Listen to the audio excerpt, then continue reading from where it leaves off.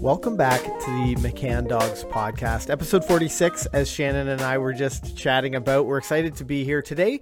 We're going to talk about some winter training tips for you and your dog. And instructor Shannon is with us. She's the director of online training at the My Dog Can program. And she's got some really great training tips, things that you can do indoors with your dog during these freezing cold winter months. I'm Ken Steep, and welcome back to McCann Dogs. Shannon, this is a perfectly timed article in our blog. I think it's a perfectly timed podcast because things are getting really cold outside. Definitely. And I wrote this because I struggle with it myself, and especially this time of year when it's so dark so quickly, and it's really hard to be outdoors when it's that dark and it's that cold. So my own dogs, of course, they still need exercise and mental stimulation, and my youngster still needs training because he's still a youngster. So I've got all sorts of tips and tricks that I've amassed over the years that I thought I would put down on paper and try to share a little bit of. Yeah, now a couple of years ago, you and I were doing a series for YouTube. We would do a trick a week and show those off. And I think people maybe underestimate the value of trick training.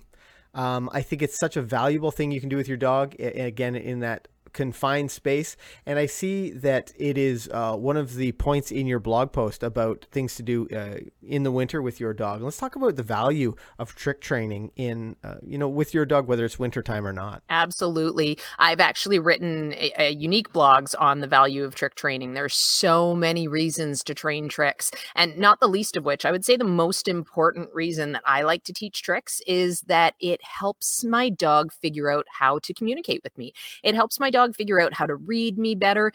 There's no pressure, there's no stress with tricks. The worst thing that ever will happen to my dog if they don't do the trick properly is they don't get a cookie for it. So tricks are a great way of helping your dog start to piece together that puzzle that says, okay, I understand what you mean, because they are a different species. We're learning to communicate with them, and they're learning just as much to communicate with us. So spending a lot of time teaching your dog tricks will only help that process move along quicker. It also teaches them how to learn. So with tricks, you can use distinct methods of teaching tricks. You can lure a trick.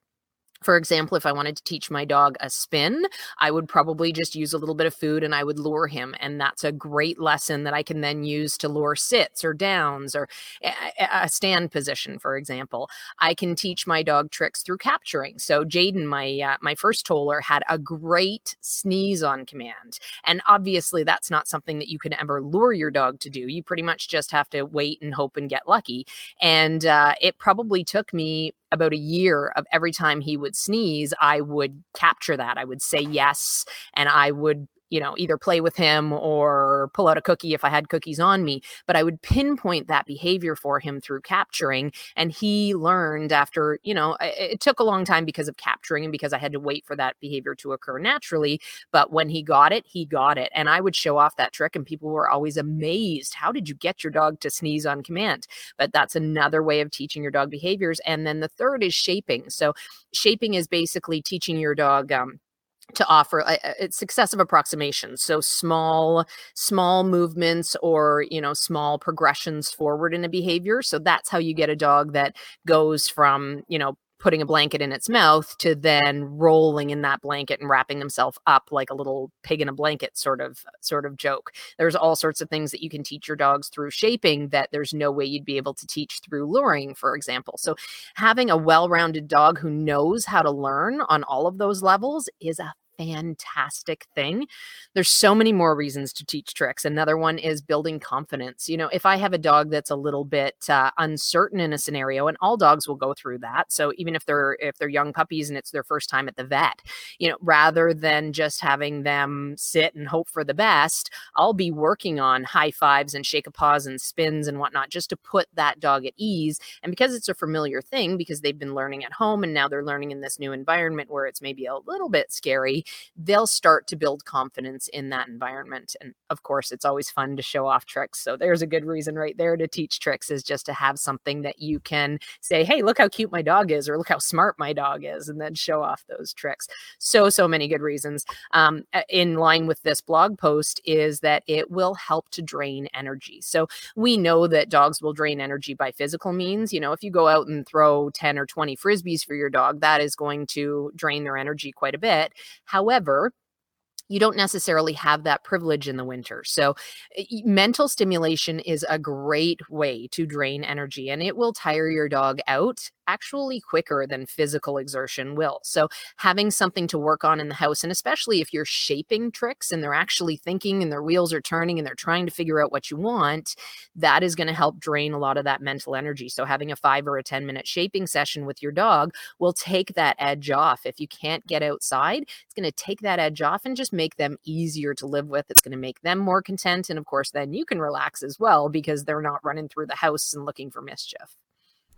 Yeah, I really loved using trick training when with any of our dogs that we've had in like the grade 1 program, for example, because it really gives me a clear idea of what they really find gratifying, what treats they love, for example, what things they're willing to work really hard for. I really love using trick training as sort of to complement all of the obedience training that I'm doing, not just in these winter setting or for when I'm trying to burn off some energy, but I really find it to be a great learning experience for me as much as it is to be. It's a really cool thing to show off when your dog can do some amazing trick and your friends are all impressed. That is definitely one of the benefits of trick training.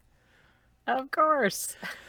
So in the winter time, we're talking about training indoors a little bit more, because outside just isn't a great environment to be working with your dog. And let's talk about some of the places that you might be able to train indoors with your dog.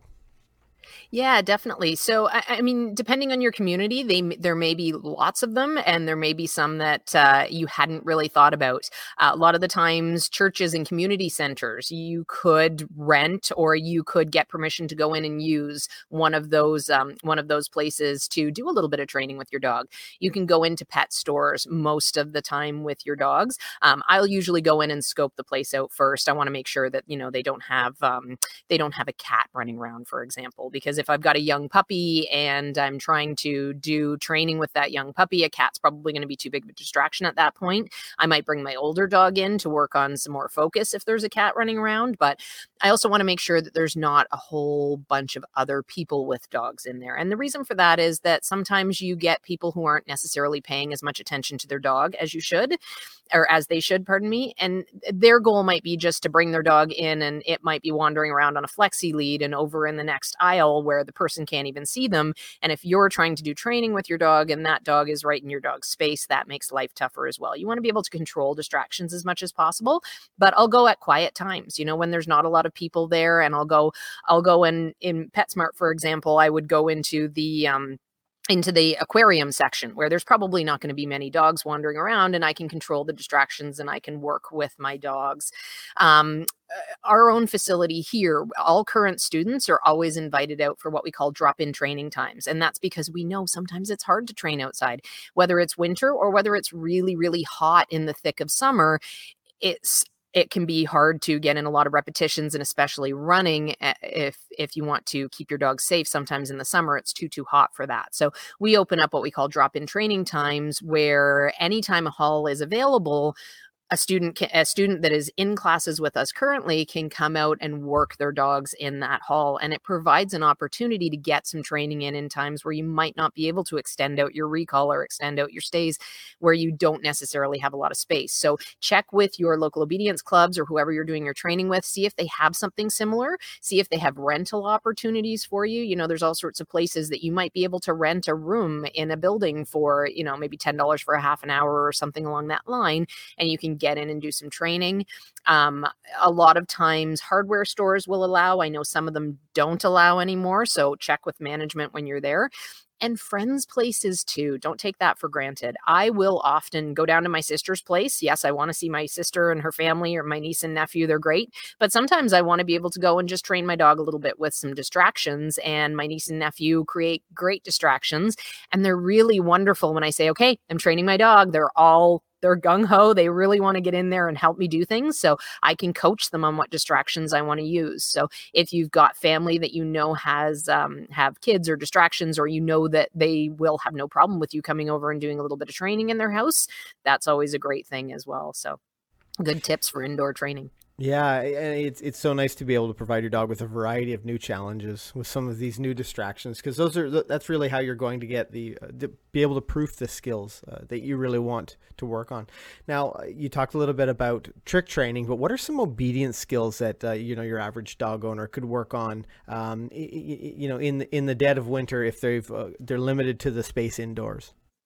Yeah, absolutely. I work a lot of stays through the winter, and they're so valuable. People always say, and I myself get caught in saying this, okay, I haven't practiced enough stays. Stays are not nearly as fun to practice as, playtime and as coming when called and response to name, all the action things. They're motivating and they're lots of fun. Stays don't seem to be as exciting, but they're so, so important. For dogs to be able to function well with distractions, they need what we call emotional control. So they need to be able to face a distraction and be able to think through it. And that is where stays come in so handy. If you can practice your stays and teach your dog to have emotional control in the face of distraction, that is going to pay off so much, not only with your stay exercises, but also with every other time that there's a distraction that your dogs face, because they learn that set of skills. And we see dogs come into class all the time that we know they've lived their life up to that point, being able to lunge out at the end of the leash to see whatever distraction it was they wanted. They come in on their back legs and they're dragging their handlers through the building. And I always think, the dog's probably thinking life would be so much easier if they didn't have to drag this 130-pound person around behind them. But this is my lot in life, so be it. So I'll just put all my muscle into it and put my head down and go. And those dogs very, very quickly will start to learn emotional control once they've started to learn the stay exercises.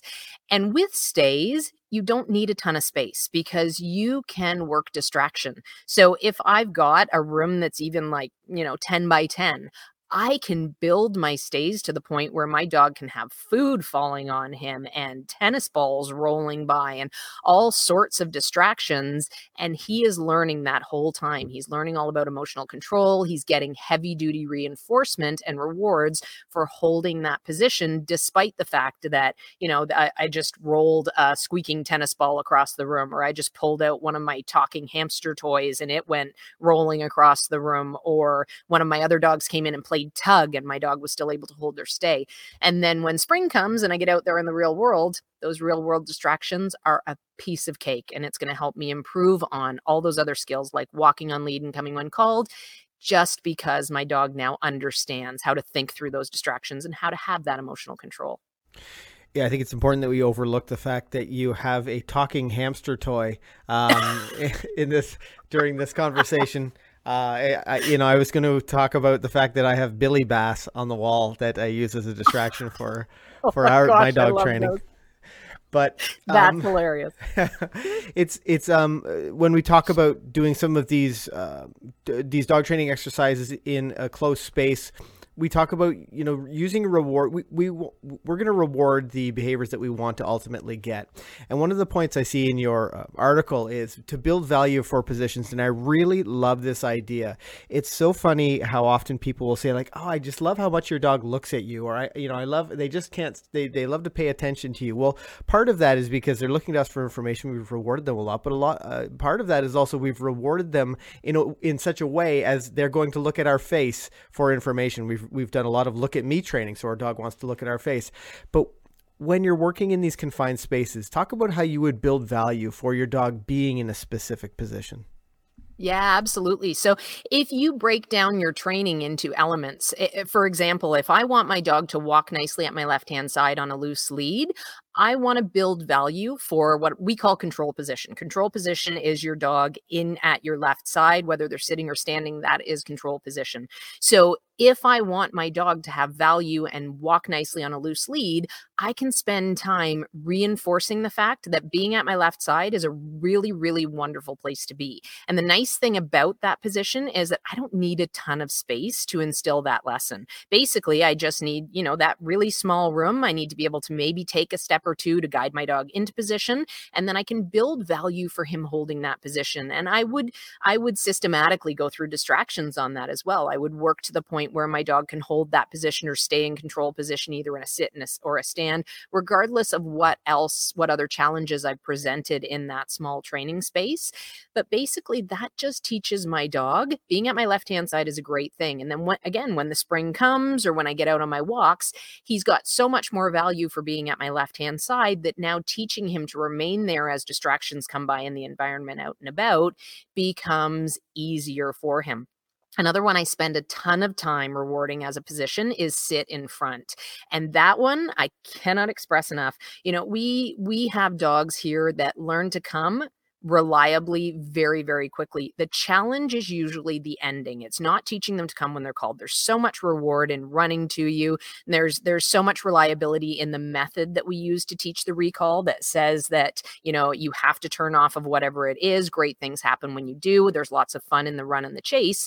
But then once the dog gets to you on the end of the recall, a lot of the times that's the part where the fun ends. So what I spend a lot of time doing with my dogs, and I teach my classes this as well, and all of my dog Ken students this as well, is build value for the sit in front so that your dog knows coming to you, yes, is very valuable, but sticking around until you've been able to take control, get them back on leash, get them back to, being under physical control with you, depending where you are or what you're doing, is such an important thing. And that is such a valuable lesson. So I'll spend time just teaching my dog when I stand up tall, that means he should sit, and then rewards come plentifully while he's holding that position.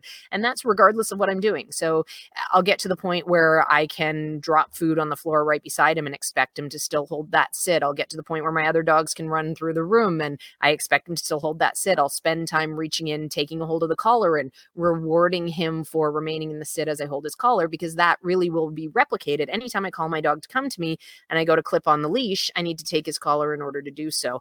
And those are the games that teach your dog to hang in there with you and give over control to you, rather than playing catch me if you can when you go to reach for their collar and take back control again. So practicing those stationary positions is going to come in so handy, and you'll be able to feed them into your other obedience skills out there in the real world. One of the exercises that we work on that sort of blends, action and excitement and fun and playtime with that sit in front is the exercise playtime, settle and sit, or playtime and settle. And I see in the article you've talked about it a little bit, and let's just tell our podcast audience what playtime and settle is and why it might be a great skill to work on with your dog indoors this winter. Absolutely. This is a fantastic skill. And it is one of the first things that I teach a young puppy, because I want to have an off switch. I want to be able to turn my dog on, get him excited, get him pumped, get him playing with me and energized. And then I want to be able to shut that down at a moment's notice. And this exercise is a fantastic way of teaching your dog just that. So you've got something to rely on when they have those moments where they, lose their mind a little bit, as puppies are wont to do. We want to make sure that we can say, hey, now's not the right time for you to go running through the house Mach 10 with your hair on fire, tucking your tail and doing a zoomy or a puppy burn. You need to settle for a moment, and just getting that control back with them so that you can control when they have those, those puppy burns, and when they settle is so important. But it's also going to come in handy for things like, if they're jumping all over you because they're excited and they're still in training, you can work that settle and sit, and then you can reinforce that instead of trying to deal with this jumping dog. So it gives you a great exercise to teach your dog basic manners and basic obedience skills with just a little bit of body language and lots of reinforcement. It's also great for small space training. Like I said, I can play with my dog in that, 10 by 10 room. I can play with them and have lots of fun, and then stand up tall, work that settle and sit. And I have taught him a fantastic lesson that I'll be able to use in all sorts of other situations in the future. So the I included the video when we filmed how to teach that in the blog post as well, so you can go and have a look at that if you're keen to teach your dog that playtime settle and sit exercise over the winter. Yeah, and I can definitely drop that link in the show notes below for our podcast Perfect. audience as well. Now, I think something that we often see is people just coming out for a class when because it's the winter time, they want to do more with their dog. They know they can't get out. You're not able to go on those, maybe it's those long walks that your dog loves that just you aren't able to do, or maybe, it's an older dog and it's just too cold for them outside. And you talk about finding a class, in your blog post. And I think that's a great tip for people who are looking for something to do with their dog this winter. Definitely. And there's so many enrichment classes.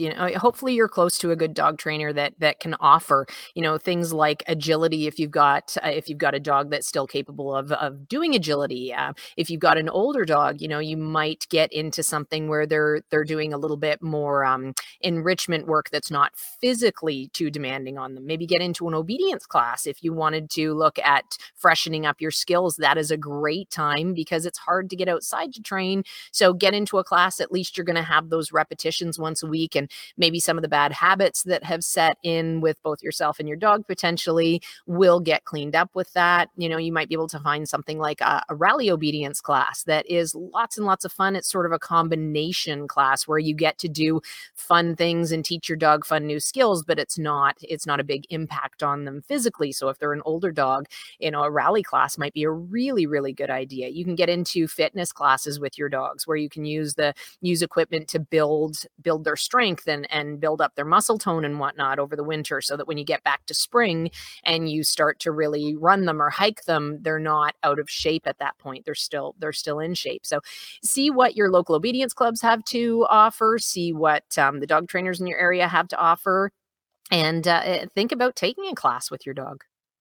Or you could join us in the My Dog Can program. Join Shannon and I. I know that some of the conversations that we have are about what people are doing with their dogs for fun, for entertainment, for training. And, our students come up with some really great ideas for like distractions and things that they do. But we also talk about things like indoor games and about exercises you can do inside with your dog. And tell our podcast audience a little bit about the My Dog Can program and how they can become part of it. Yeah, absolutely. So My Dog Ken is our grade 1 program, and we built it surrounding the idea that we wanted to offer something that we could fully support. So we didn't want to we've been asked for years to put out videos of our training, and we've always said, no, no, no, no, no, because we can't be there to reinforce people. We can't be there to support people. But the My Dog Ken program has enabled us to say, hey, we can support people. You can call, you can email. We've got a great Facebook group where we interact with our students constantly, and we're constantly talking about things that are outside of the scope of the My Dog Ken program, which is a really, really cool thing because it helps to teach them how to be dog trainers. So the skills that we teach in the program are coming when called, regardless of distractions. And our recall program is second to none. We have, I would venture to say, the best results anywhere in the world because we have refined this program over 36 years. This is definitely something that we have learned what works and what doesn't, what works long-term and what sort of falls apart long-term. And we've come up with what I would consider to be the best recall program that you'll be able to get anywhere. If you put in the work, you are going to have a reliable recall by the end of the 8 weeks of the program. We teach the dogs to walk nicely on leash, regardless of what's going on out there. Keep a nice loose lead at all times, so you'll be able to enjoy your walks again. And we also work on sit and down stays, which of course we've talked already in this podcast about how important those stay exercises are. So we'll give you all the tools that you need to create a well-behaved family dog. We also work on things like tug and out. We work on teaching the dogs to drop objects on command. We'll work on making sure that all those manners are in place, jumping up skills, things like that. It's an 8-week program. So you get videos delivered once a week for 8 weeks, but you actually have access to everything for 4 months. And right now you can take the first lesson for free to give it a shot and see what you think. We are convinced that you'll love it and you'll want to join us. And we're always looking for more hungry students to join us in the My Dog Ken program, and we can help turn them into dog trainers. Well, and getting back to the that reliable recall. I mean, this is something that has evolved over time, the training of the recall, how each student, receives the information. But over 80,000 dogs have been to McCann Professional Dog Trainers. And I mean, this is the result is what you get in My Dog Can. The result is all of the evolution of the training, knowing what dogs respond better to different ways of handling these situations. I mean, it's just remarkable. And I remember thinking, and what sort of brings me to this is I remember my dog was 2 years old when I first brought her to McCann Professional Dog Trainers, and I thought, she is too stubborn. There's no way. She never listens to me. There's no way that we're going to see a change. And my vet told me to go to McCann Dogs. I went there, and it wasn't like flipping on a switch. There was work involved. I needed to, give her good information, but the support, the McCann method, it literally changed my life with that dog, with Deegan, and it helped me to fall in love with dog training. It was just so clear to me because it was so clear to her. And after our grade 1 program, I had a dog who would come when I called her. She'd sit and stay, and I would have never in a million years would I have imagined that would be the case. I just needed to sort of raise my expectations and have access to this information as well as the instructors. So it's really something I'm excited to be able to share it with our podcast audience. I'm excited to be able to help people to have the experience that I had, help people to sort of see what their dog is capable of, because it really quite amazing. To go from thinking of her as stubborn and that she'll never listen to you to now she's just an amazing part of your life, where you no longer think of her in that derogatory sense. Now she's your friend, she's your buddy, she's your dog. You love her. It's amazing. I love that. Absolutely, for sure. Yeah, it changed our relationship. And, I owe a great debt of gratitude to McCann Dogs for not only the opportunity to talk to our podcast audience today, but for really showing me what dogs can do. Really making it clear to me what incredible animals they are. But on that note, I want to thank our podcast audience for hanging out with us today, and I hope we provided you with some ideas for things that you can do, some winter training tips for you and your dog. And certainly, Shannon, I want to thank you for joining us as always. Another great blog post. If you guys at home want to check out Shannon's blogs, you can check out McCannDogs.com, and I'll drop a link in the show notes below, but you should definitely have a glance. Shannon writes some really great articles there. But again, thank you, Shannon, for all the great conversation. Thank you. This was fun again. And if this is your first time on our podcast, make sure you hit that subscribe button. We publish new episodes every single week to help you to understand the why behind how dogs think and learn. On that note, I'm Ken, and this is Shannon. Happy training. Bye, everybody. I hope you enjoyed this episode of the McCann Dogs podcast, and if you'd like some more training resources, be sure to check us out on YouTube, Instagram, and Facebook at McCann Dogs. And if you'd like to train with us online, be sure to check out the show notes below for our My Dog Can online training program, where we know in just a few weeks your dog will become a well-behaved family member. Until then, happy training!